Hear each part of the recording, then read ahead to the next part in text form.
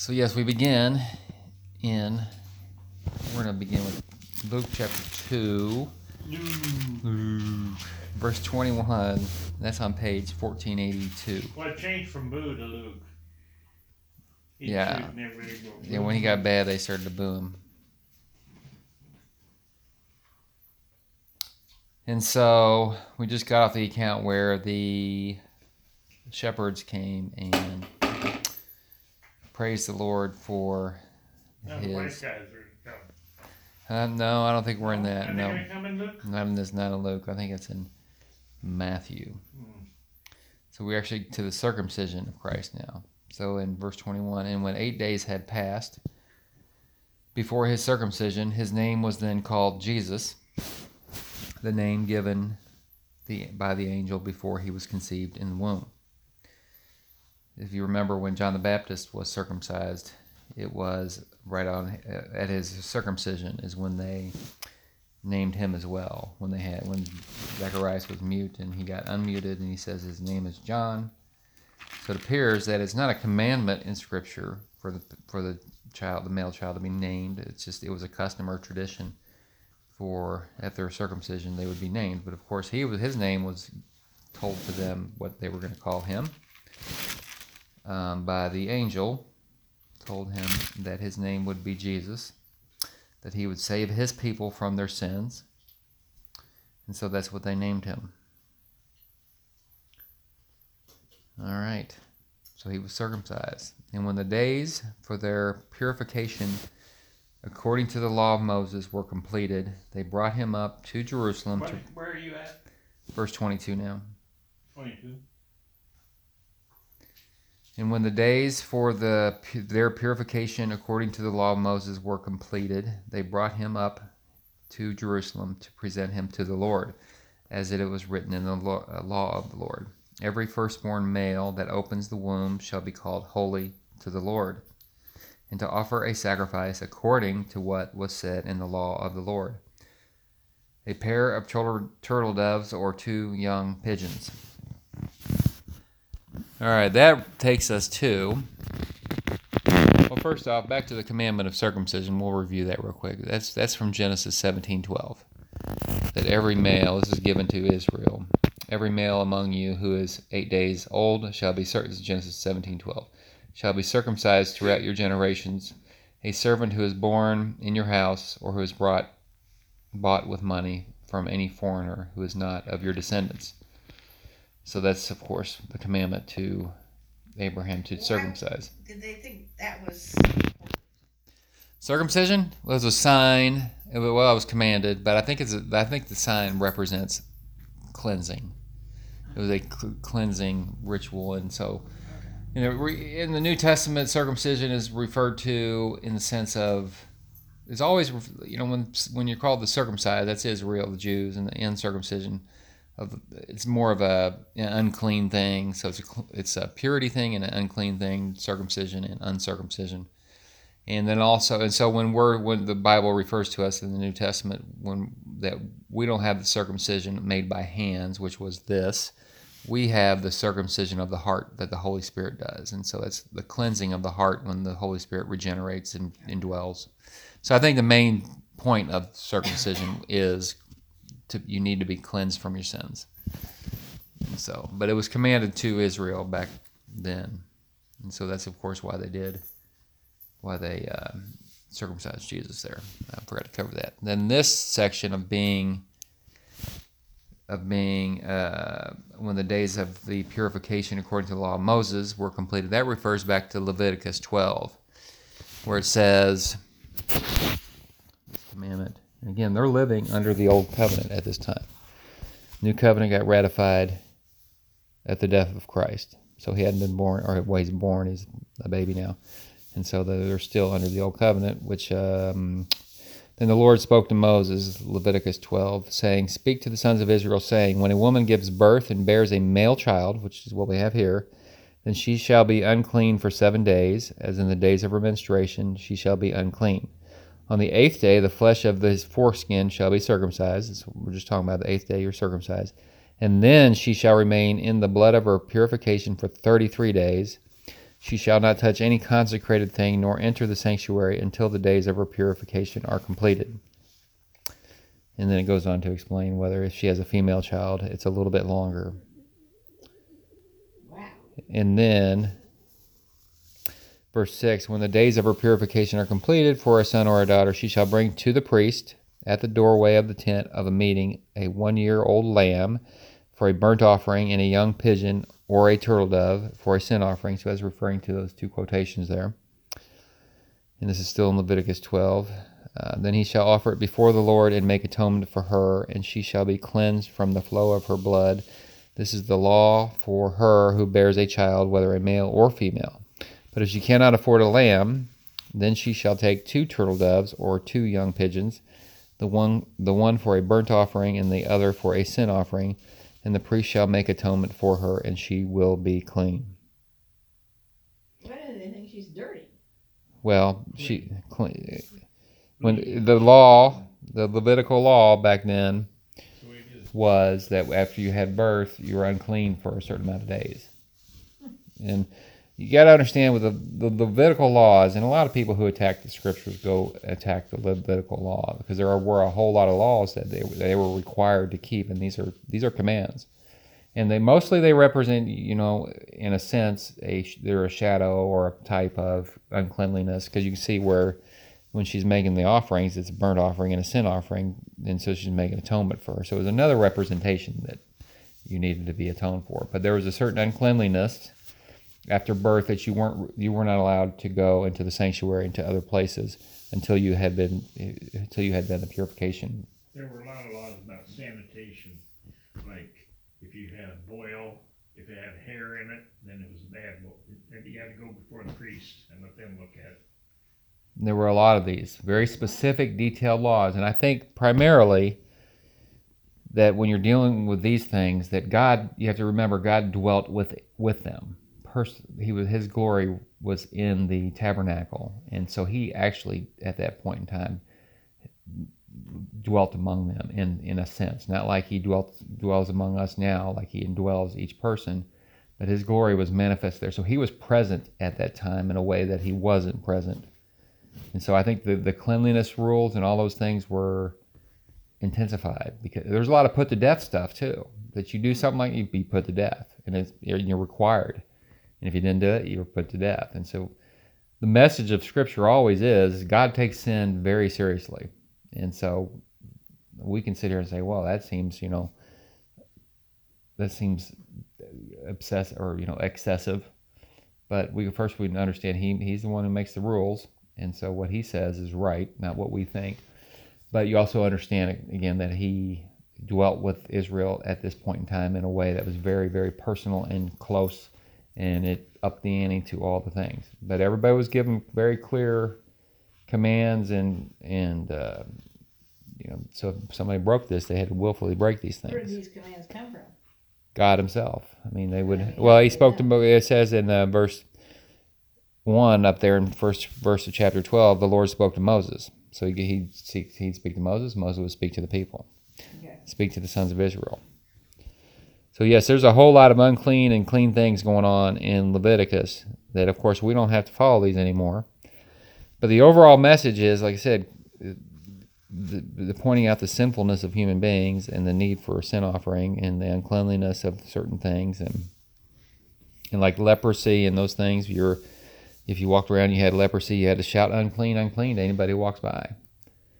And again, leprosy is another form that you can kind of type that over in the New Testament to sin, to uncleanliness. God would sometimes strike people with leprosy who were proud and arrogant, and so it was also a punishment. But it's all of it reflects in a lot of ways. I think you can sum a lot of this up as that we are very sinful, and we have no idea how sinful we are. And so sometimes when you have these specific rules and things, you can point you to that and make you focus on that. And God is holier than we think. We're more sinful than we think, and God is holier than we think. But again, they're all revoked now, that we don't have to do any of these. These were all Old Testament things. But I think when I studied Leviticus a little bit, and I hadn't studied, a lot of people kind of they always laugh and say, when you start the new year, you say, I'm going to read through the Bible, and they make it through Genesis, they make it through Exodus, and they hit Leviticus, and it's like flat tire time. Because there are a lot of tedious things, and you end up saying, okay, try. And you can go into detail and study these things, and you get more out of it than you'd think, just on the observation, just over the top of it. But here, I was just trying to point out where this came from, these commandments came from. But yes, I think primarily you're talking about shadow types of sinfulness and God's holiness. When did they stop being in effect? I think for at the New Testament, or at the ratification of the New Covenant, when Christ breathed his last, that was when the veil was torn. All the temple sacrifices, anything Old Covenant, civil or ceremonial, was immediately abolished. When was that? When Jesus died, Oh, okay. he took his last breath, the veil was torn supernaturally. There was an earthquake and all kinds of things went on. And I think there's the abolishment of the Old Covenant and the ratification of the New Covenant. The things that carry over are the moral laws of God, things that would be, like the Ten Commandments and things like that, where, just because those laws were given to Israel in the Old Covenant, like thou shalt not kill, it didn't mean that the New Covenant you can all of a sudden start killing people. So you had three kinds of laws there. You had civil laws for Israel, ceremonial laws for Israel, and then you had moral laws that you could apply to anybody, laws of the heart. And those obviously carry over. What does covenant mean? Agreement? Promise. Sorry. All right, keep asking the questions. Those are good. So when the New Testament starts, New Covenant. that's the New Covenant. Yes. Well, no. So the New Testament is a recording of. The New Testament was written. Every word of it was written after the New Covenant had already been ratified.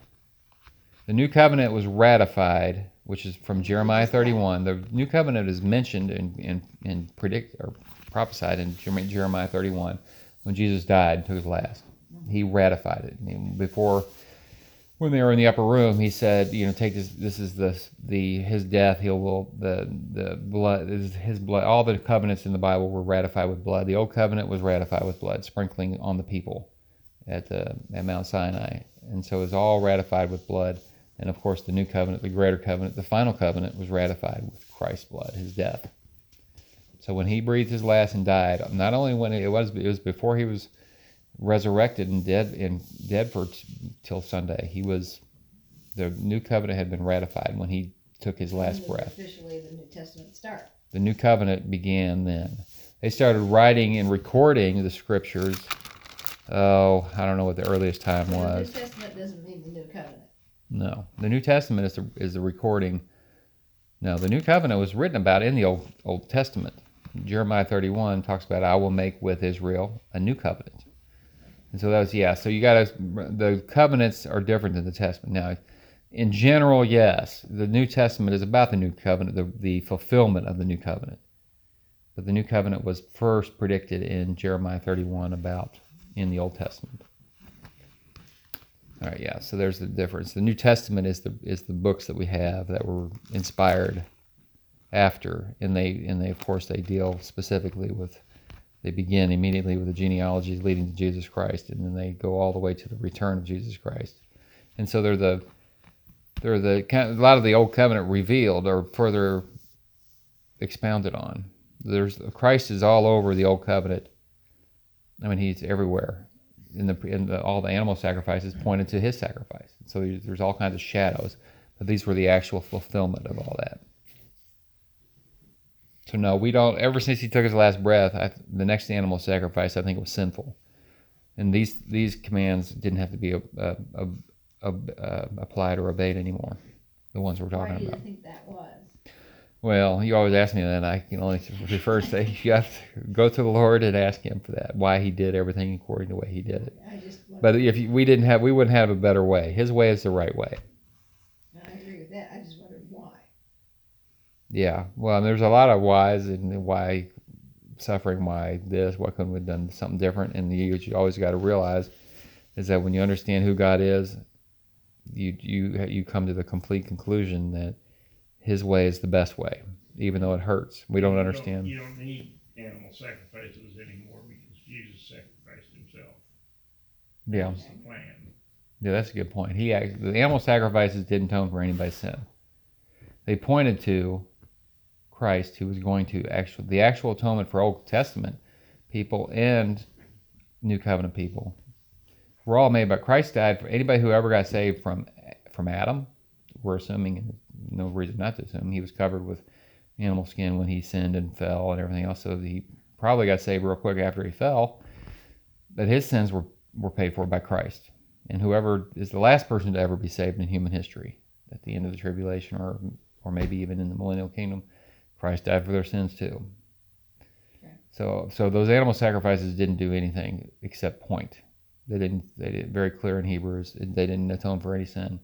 And that's why I think in the Old Covenant, when somebody died, Abraham, they didn't go immediately to heaven. They were in that Abraham's bosom. We talked about that 2-part place down.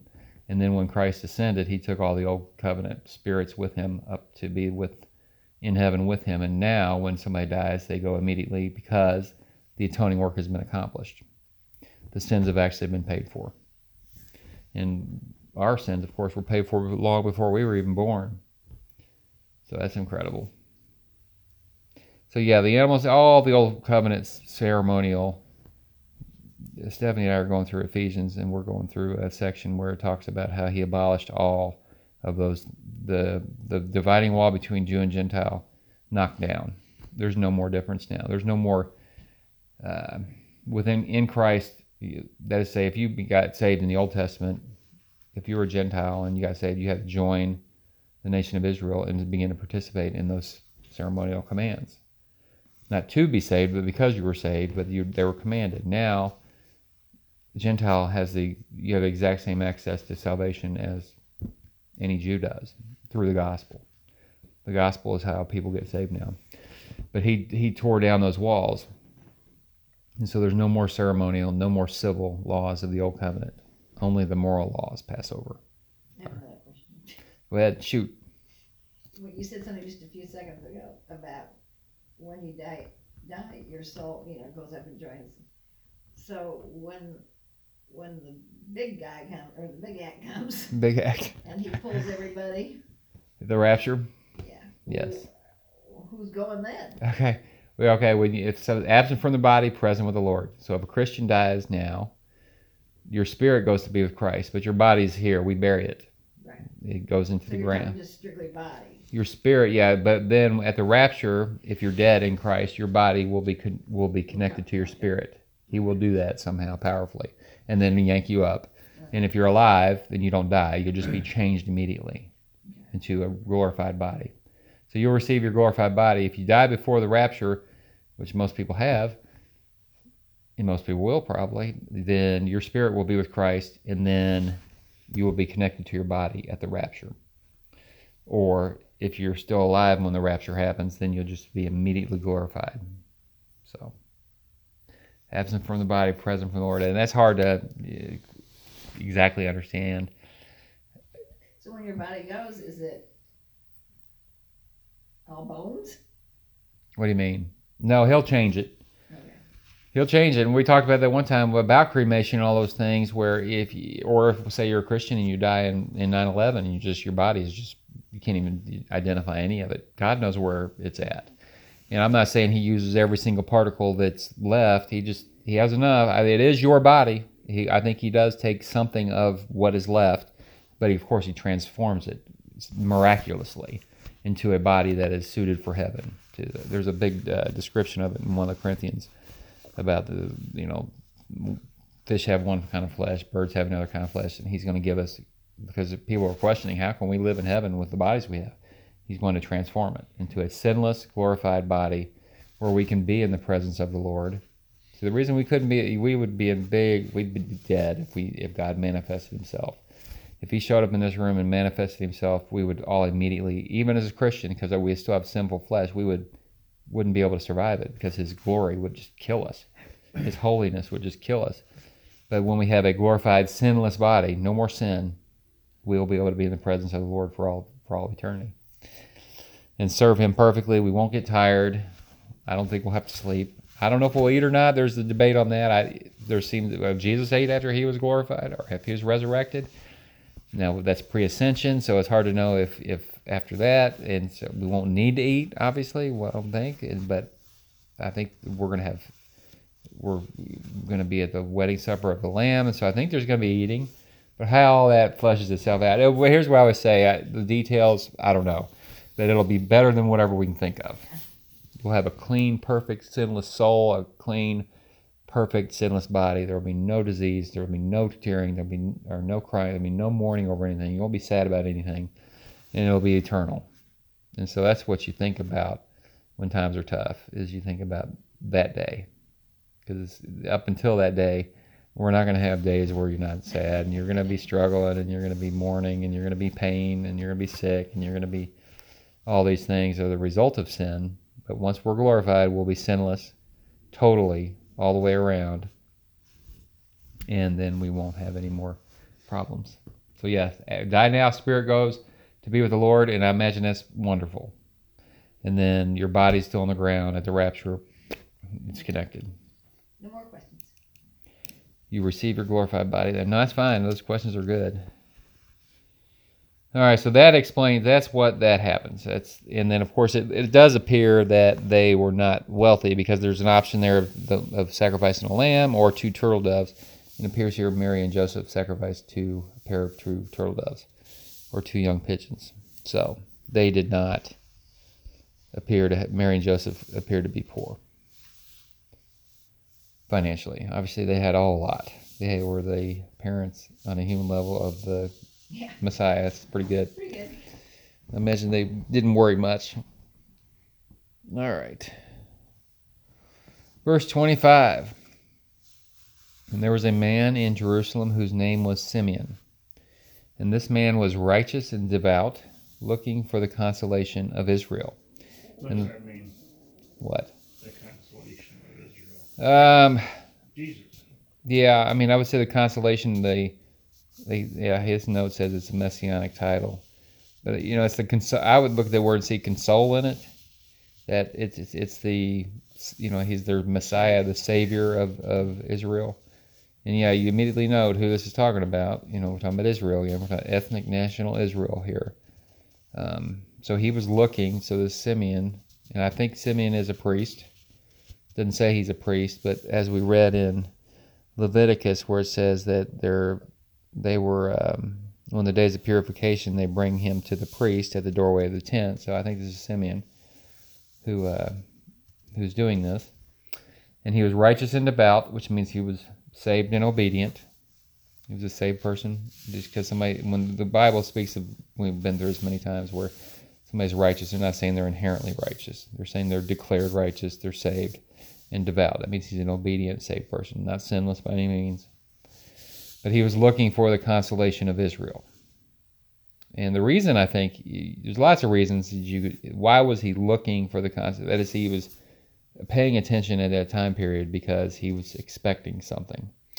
And I think one of the reasons, he obviously knew the scriptures, and if you go to Daniel 9, it talks about the 70 weeks has been decreed for you and your people to finish transgression, to make an end of sin, to make an atonement for iniquity, to bring in everlasting righteousness, to seal up vision and prophecy, to anoint the most holy place. And so this talks about the coming of Messiah, where it talks about verse 20. This is chapter 9 of Daniel, verse 25. So you are to know and discern that from the issuing of a decree to restore and rebuild Jerusalem, and that was an actual decree, until Messiah, the Prince, capital P, there will be 7 weeks and 62 weeks. And so we've talked about that a couple times, where those are weeks of years. And so it added up to be about 483 years. And so if you knew when this decree to start rebuilding Jerusalem was, and most people think it was by Artaxerxes, then you could calculate, okay, it's been about that long, and so you begin to expect Messiah. Because it says very clearly that you are to know and discern, so it's calling for people to know and discern that from the issuing of the decree to rebuild and restore Jerusalem until Messiah, there will be this amount of time. And so I think these are just observant people here who are realizing. And then there's probably other places too that you could maybe draw to the conclusion that the Messiah was close. Different signs that I'm not thinking of right now, but I just thought of Daniel 9, that you could actually say, all right, well, if the decree to rebuild Jerusalem happened at this time period, in this year, then we've got 483 years until the Messiah, and so this is getting close to that. Probably not exactly specifically, because I think the actual day, I've heard, that 483 years wrapped up was the day Christ presented himself to Israel as their Messiah in these, when he's on the white colt, and they were chanting, Hosanna, Hosanna. That was his final entrance into Jerusalem before his crucifixion. And that was basically presenting himself as their Messiah. Of course, they rejected. And that's what it says there, is that after that, the Messiah will be cut off, verse 26, and have nothing. And so you see, that's the death of Messiah. And so we're still waiting for that last week now, but there's no real specific time period between. There's no way we can do math and say, all right, well, we're getting close to the return of the Lord because this and so many years have happened, where they could do that from Daniel 9. They could say, okay, it's been approximately this 480 something years, we should be looking for the Messiah. So that's probably one reason, I think, why he was looking for the consolation of Israel. And also the Holy Spirit was upon him. Back then, the Holy Spirit didn't indwell. Obviously, Simeon's a saved person. He's a priest. He's righteous and devout, as we talked about. And the Spirit was upon him. Then I think when it's talking about the Spirit being upon him, that was at the moment that he was going to go in and see the Messiah, the infant Messiah. And then verse 26, it says, and it had been revealed to him by the Holy Spirit that he would not see death before he had seen the Lord's Christ. And so I think sometime in the past, I think that was a past thing that happened, that previously, before this situation, it had been revealed to Simeon that he was going to see the Messiah. And then funny, you see the Lord's Christ there, those two terms, because usually you think of Jesus Christ, the Lord Jesus Christ. And we're talking about the Lord's Christ in the sense of the Father's Messiah. And but anyway, Simeon was told, supernaturally revealed by the Holy Spirit, who knows how, that it was probably just a prompting on his heart, and where he all of a sudden realized that he was going to see the Messiah before he died. And so he knew this, and so I don't know how long that was, it doesn't say. But I don't think that did not happen here at this situation. That happened before. And then at this situation, the Holy Spirit came upon him again and was like, okay, now's the time you're going to see what I had told you were going to see before. Why was it important that he see him? What do you mean? The Simeon guy. So those why questions. We need to ban why questions. No, I mean why is there this text about this guy? Well, all scripture's God breathed, and so you. Well, they said he's only mentioned in this one time. Yeah. There's a lot of people who are only mentioned in one section. Yeah, it's just the way the Lord worked out history and worked out special blessings to people, and then recorded it, and so why certain people at certain times and. So he didn't have a purpose for him. Not necessarily. I mean, you can draw out lessons from. You could look at Simeon and say, okay, well, he was righteous and devout, like we talked about. That means he was declared righteous and he was obedient. But also the fact that he was looking means that part of his obedience was he was paying attention to Scripture. So you could draw application from that, and then you can recognize how the Holy Spirit works. That the Holy Spirit reveals to people things. I don't believe this was an audible thing to him. It might have been, but it was probably just all of a sudden he realized in his heart that he was going to see. The Lord had revealed it to him, and then you can see how the Holy Spirit works when the time is appropriate for that action to be carried out. Mm-hmm. The Holy Spirit was upon him, and so you could always every sentence of Scripture, if you just let it think, if you think about it and absorb it and compare it to other Scripture, there's always a purpose for the Scripture. Okay. That's where I brought up that Scripture in 2 Timothy I think it's 2 Timothy 3:16, the one that everybody's got memorized or you've heard many times, that all Scripture is God-breathed and profitable. And so every Scripture is profitable, or it wouldn't be there. And so you're right. There's importance to every Scripture, even the genealogies, even the Levitical laws. All those things there's a purpose for it. Now, I do think some Scripture you obviously have more progressed revelation, and so we know. I mean, like the epistles explaining who Jesus was and what he did are more. They're progressive revelation. They're farther along than the revelation they were given in the Old Testament. Those were shadows of Christ. And so now we have more fulfilled. But I hate to always say more important verses because, again, Jesus says himself that we are to feed on, not on bread alone, but on every word that comes out of the mouth of God. And so every word is valuable. Yet, I think there is more Scripture that's more... I hate to use the word more important, so I'm not going to use it. But you know what I'm saying. You'll learn more from reading. You'll learn more about Jesus from reading the New Testament than you will the Old Testament because it's further revelation. More the mysteries we talk about there's several of them in Ephesians where it talks about what a mystery is in the Bible. It's not means that it's some kind of a puzzle to solve or anything like that, like you'd say a mystery novel is, but a mystery is something that was previously concealed by God purposely. The information was in his mind, obviously, eternally, but he waited to reveal it for his own purpose later on. And so now we do have mysteries that were previously concealed, and now they are revealed in New Covenant, in Christ, in the epistles. And so, if you're a Christian, I think you want to spend most of your time reading. I always say to people that if you become a new Christian, if you get into Romans and the epistles, that's probably where I would start, and obviously the Gospels.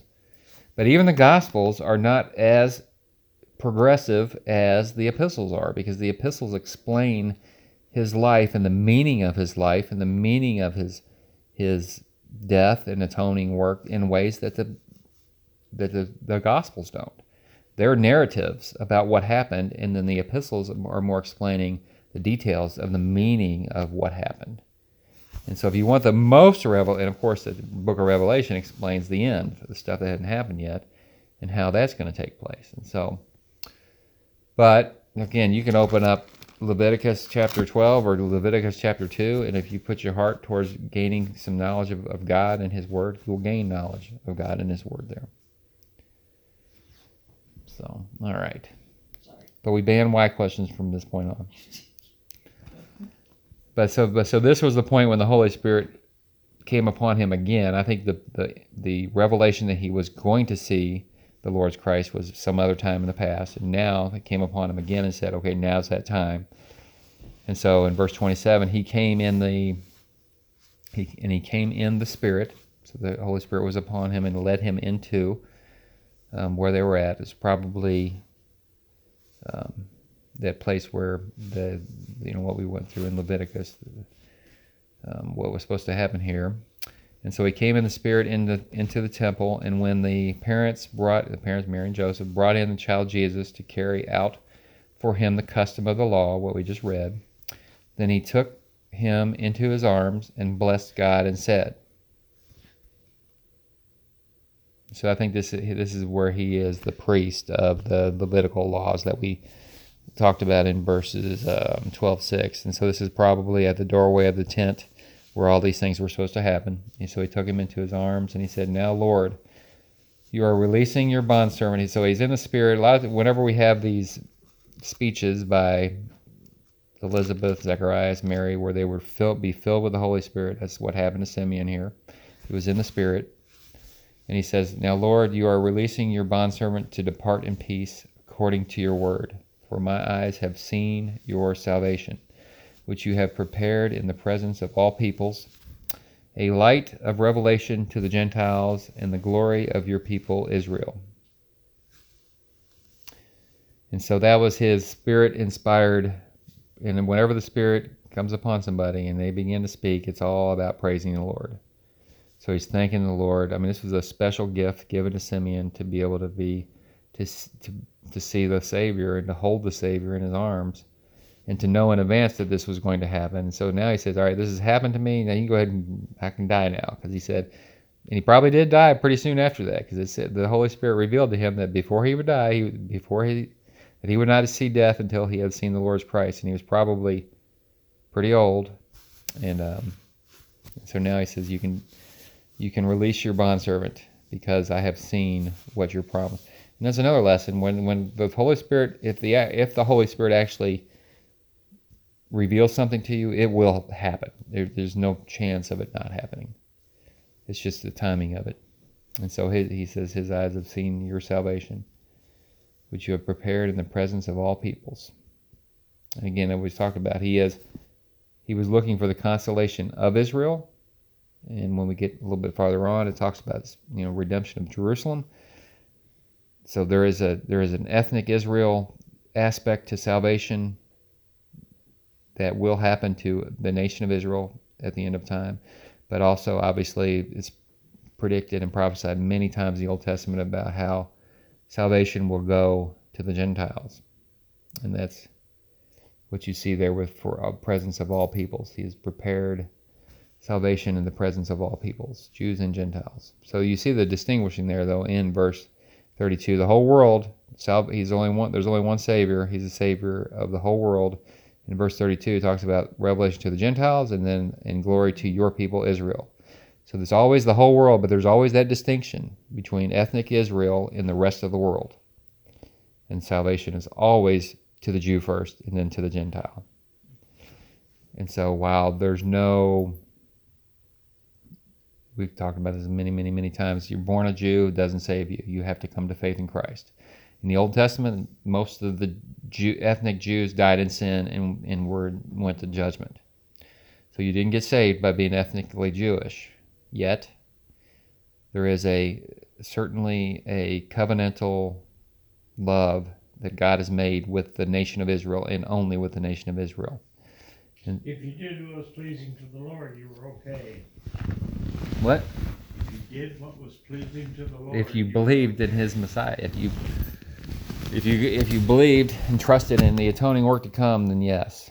But if you're prideful, most of the Jews were prideful probably, and they were self-righteous, and the same sins that we struggle with.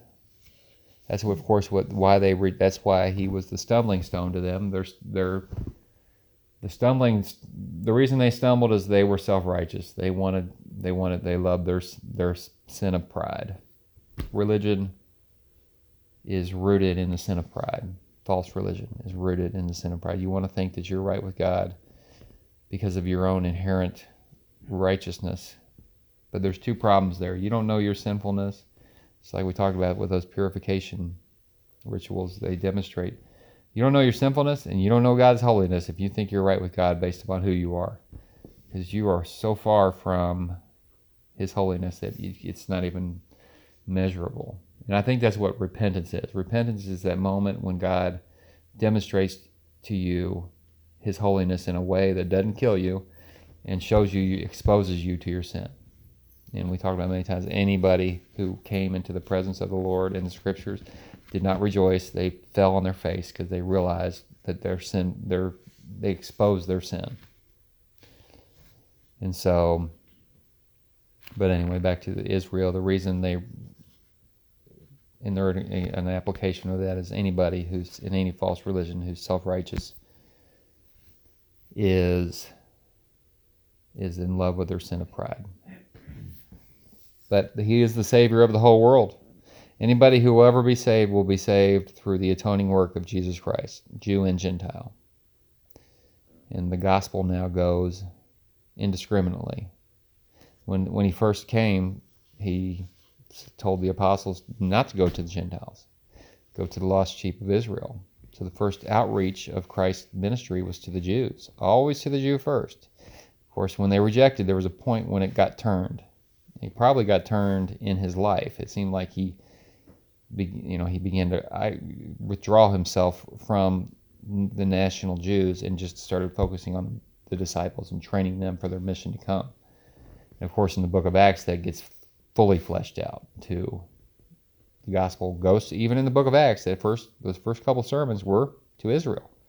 And a lot of it, those first saved people in the book of Acts were Jews.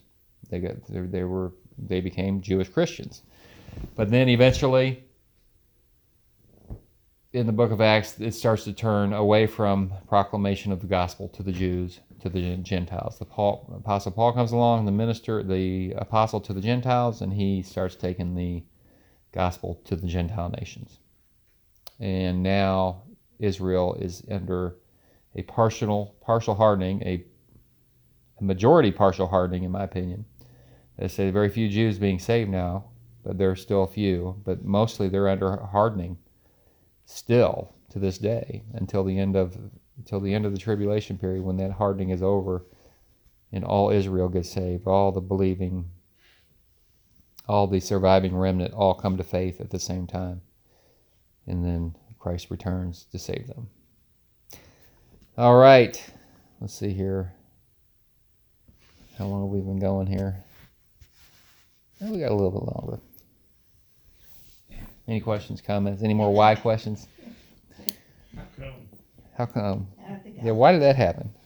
I'm sorry. For what reason? For what reason did that happen? All right. But I know I do that too much, but and that's how you learn. Just ask. There's no such thing as a dumb question. This is really dumb.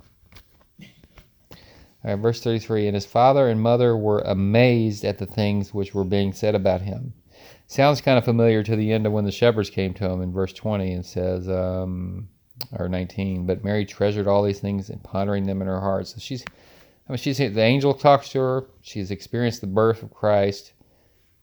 The shepherds have come and testified things to her, and now Simeon does this, and of course Elizabeth did her spirit-inspired speech. And so Mary is hearing all these things, and it's just, can you imagine what a ride they were on? maybe this is why he came. There you go. That's the reason you got it. This is why what? This is why Simeon did. Why did he go? That's right. See, you figured it out. But just think about what a ride they were on. I mean, these things being told about your child. Of course, they understand that he's God incarnate, but on a human level, he's their baby. Yeah. That's crazy. Can you imagine? Like I said, they had a hard life. Where he was born and how they were raised, it appeared to be no special privileges on a human level. But still, you had to always think, all right, the next room is the Lord incarnate. I think we're going to be okay. Yeah, things are going to be looking up. I think we'll be okay. I always think about Jesus having, half brothers and half sisters. Had at least one sister. Can you imagine somebody, coming along to date her? Having your big brother is the Lord Almighty. You might want to treat her nice. That's funny.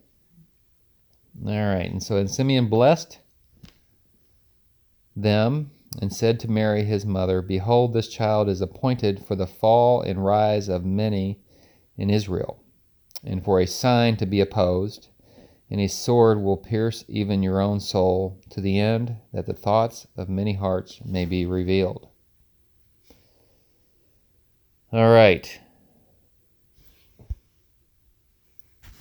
So it wasn't all good news, and so they were amazed about the things. So there's praise and things going on, but then there's some bad news that gets prophesied. That, of course, Christ is appointed for the fall and rise of many in Israel. So you can kind of see here. So he's looking for the consolation of Israel, but then you see him testifying that this is for the fall and rise of many of it in Israel. So you can see here the rejection of Israel prophesied about. And so the national rejection of Messiah, especially in particular where it says, and for a sign to be opposed. So you see him, you can see that Christ will be opposed in Israel, and he'll be the rise and fall of many. There were many early on when John started preaching repentance. There were many that got saved and prepared themselves for the coming of Messiah. And then it appears through Christ's ministry, there weren't a whole lot of people that got saved, sadly. A lot of people followed him, but most people that followed him for either a healing or food. They didn't follow him for the forgiveness of sins. And when he started turning around and telling him what it cost, telling these crowds that were wanting more food, what it would mean to be a disciple, about self-denial and picking up your cross and following him, and you'd have to hate your parents and your children by comparison to him, and even your own self. Then guess what? The message, the tough message of the gospel, if you're not a true believer, that'll turn you away in a heartbeat. Same thing with Judas. He was there for all the benefits of being around the Messiah, but as soon as he started talking about his death coming, and he realized that this wasn't going into the kingdom or some kind of a beneficial kingdom that he was going to profit from. That's when he immediately decided to sell out Jesus. That's how it works. A lot of people attach themselves to Jesus for the wrong motive, and if it's not because you realize that you are a wretched sinner in need of forgiveness more than anything in the world, and that you're humble and repentant and on your face to God because you know you deserve eternal wrath. If you haven't come for the forgiveness of sins, then you're not a Christian. If you come to him because somebody said that, well, you can get healed, or because he'll fix your marriage, or will help you with your bad habits, or whatever, any other reason other than the forgiveness of sins, is not conversion. It's not salvation. So anybody who hears this, if you think you're a Christian and you're not a humble, broken over your sin, and it's all about the forgiveness of sins, that's the conversion. Now, the benefits of salvation, yeah, you can talk about those. Christ and God through his Spirit, they do clean up your life. They do help you clean up your sin, and if you've got a lot of bad habitual habits, he will help you to quit those. But that's not why you come to Christ. You come because you're broken over your sin, because you hate your sin. And I think that's what repentance is. But these people, a lot of people in Israel rejected him, and obviously nationally, the leadership of the Jewish nation rejected him and had him put to death. They were the ones that turned him over and begged. I mean, you remember Pilate was doing everything in his possible power to get him released because he knew something was wrong here. He knew knew Jesus was innocent. And on top of that, his wife was having visions, and there's all kinds of things going on where he knew this was not a righteous thing to do, but he got overwhelmed by his sin of being fearful for his own life and his own job. But the Jews were the ones that pleaded and begged for Christ to be crucified because he threatened their false religious system they had set up, the false Judaism that was what was happening back then. And then it says, to her a sword will pierce even your own soul, talking to Mary, to the end, Mary was one of all the apostles bailed on Jesus when he got arrested. They all ran for the hills. And this is where we talk about women pastors and stuff. You can take pride in the women stuck with him. Mm-hmm. Mary and there was several women there, but Jesus' mother Mary saw him get crucified. Can you imagine the pain that would cause? Of all this joy and everything, of the life of a perfect son and everything, all the experiences she's having, but she also stuck with him and watched that. And that was, I think, the sword that pierced her own heart. And this was told to her this was going to happen. And so she can have a lot of joy of what's going on, but she also knows that there's tough times coming. And I think that's a lot of the tough stuff with Israel back then, and the apostles struggle with that, where you're in the presence of the God-man. He has the power to do anything, and yet he starts talking about his death and you're being persecuted. Nobody's coming to faith in him. Everybody's trying to kill him. So you're trying to balance this into, okay, how does this work out? And even though the Old Testament prophesies these things, in Isaiah 53, Psalm 22 about the suffering servant, Psalm 2, you still experiencing it, you can understand how you'd be like, okay, I've got the God-man sitting right here. How are we going to be, how does he die? How does God die? You're trying to figure all this out. That's why the epistles explain a lot of this. His human nature, God didn't die. His divine nature didn't die. His human nature was the finishing aspect of the atonement. The atonement is this. When he was hanging on the cross and those 3 hours of darkness came over the Father poured out his wrath. The wrath of God came upon Christ for the sins of the elect. Right. And then, when that was all exhausted, that wrath had been fully exhausted for the wrath of the elect, all of their sins, past, present, and future, then Christ voluntarily gave up his human nature. He died. Nobody killed him. He gave up his life on his own. Nobody took his life from him, he said. He gave up his own life. So not only did he voluntarily allow himself to be put on the cross, he died when he wanted to die. He did not get killed. He died according to his will. But that was only after he had uttered those famous last three words, "It is finished." He had lived the perfect life, and he had taken the wrath that was due for us. And then when he did that, he took his last breath. And then what we talked about, he had ratified the new covenant. He had paid the sin debt. Everything else was nullified immediately. So that's a glorious thing to think about. But to the end, that the thoughts of many hearts may be revealed. I like John's note on this. The rejection of the Messiah would reveal the appalling truth about the apostate state of the Jews. And so, yes, the hearts of the Pharisees and the hearts of the leadership were revealed in the way they reacted and responded and killed their Messiah. And we'll close on this one last scripture I got written down here. This is Jesus talking. We'll get to this eventually, some year. In Luke 6:45, the good man out of the good treasure of his heart brings forth what is good, and the evil man out of the evil treasure brings forth what is evil, for his mouth speaks from that which fills his heart. And so you see, sin always starts in the heart.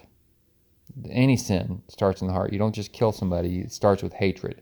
You don't just commit adultery. It starts with lust. All sin starts in the heart. And so you see here, the demonstration of this is kind of another way to say what Jesus said in Luke 6:45, that the hearts of especially the religious national leaders of Israel were revealed by the way they responded to the Messiah, which was to reject him and to have him. And they remember they tried to have him when we were in John. They tried to start killing him early. The only reason Christ would protect himself supernaturally because it wasn't time yet. But they wanted to kill him very soon. Seems like as soon as he started working on the Sabbath and doing these things, that they had set up all these religious, self-righteous activities that they loved so much, that when he went after anything like that, when he started talking about how sinful they were, well, guess what? Time for him to die. We wanted a political, military Messiah. We don't want somebody telling us the truth about our sin. And that's how it is. And that's how it still is for them. You hear them talk about Jesus. Oh, I know. I watched another YouTube video last night about they've got this new Sanhedrin built up over there now. And they've got this altar built that they want to put in the third temple when it gets built. And they're sacrificing, I don't know what they sacrifice on it. But then they would interview these people. And here's what the guy said who was leading it. Of course, I don't think this is official, but he calls himself the leader of the new Sanhedrin. He says, he's talking about they're trying to bring the Messiah. But he says, it's not Jesus. This is what he said. He said, we would rather go back to Auschwitz than to believe that Jesus is our Messiah. They'd rather go back to Hitler and get cooked again than to accept him. I mean, that's their utter disdain for him. And he is their Messiah. But it's like I said, it's amazing so you think of Jews, and you know a lot of this, especially the political environment you think of, Judeo-Christian, you try to connect that. But they hate Christ.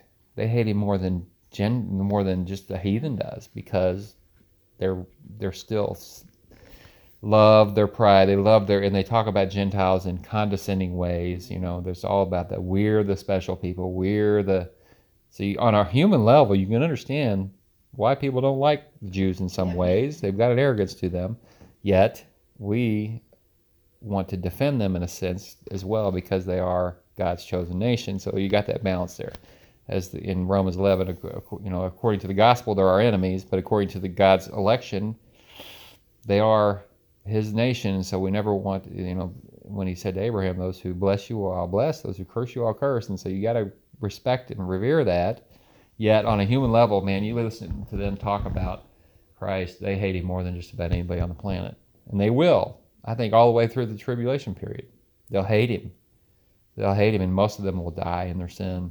And then God will have mercy upon a believing 1/3 of whatever starts the tribulation period. 1/3 will survive, and he will grant them finally, by his grace, they will accept and believe in him. That'll be a day. But up until then, they hate him more than most people. They hate him. And you go to last place, if you want to go and get stuff thrown at you, preaching the gospel, go to Jerusalem. Mm-hmm. You'd think that the place where he was and lived and everything else, you'd at least have some affinity there. But most of the time, if you preach the gospel over there, they're not just going to ignore you. They're going to come after you. Over here, you preach the gospel, you probably got some rude people every now and then, but most people are just so in love with the world that they just ignore you. All right, well, we'll stop it there. Praise the Lord, and we'll go next time. Verse 36. Thank you for joining us, and until next time.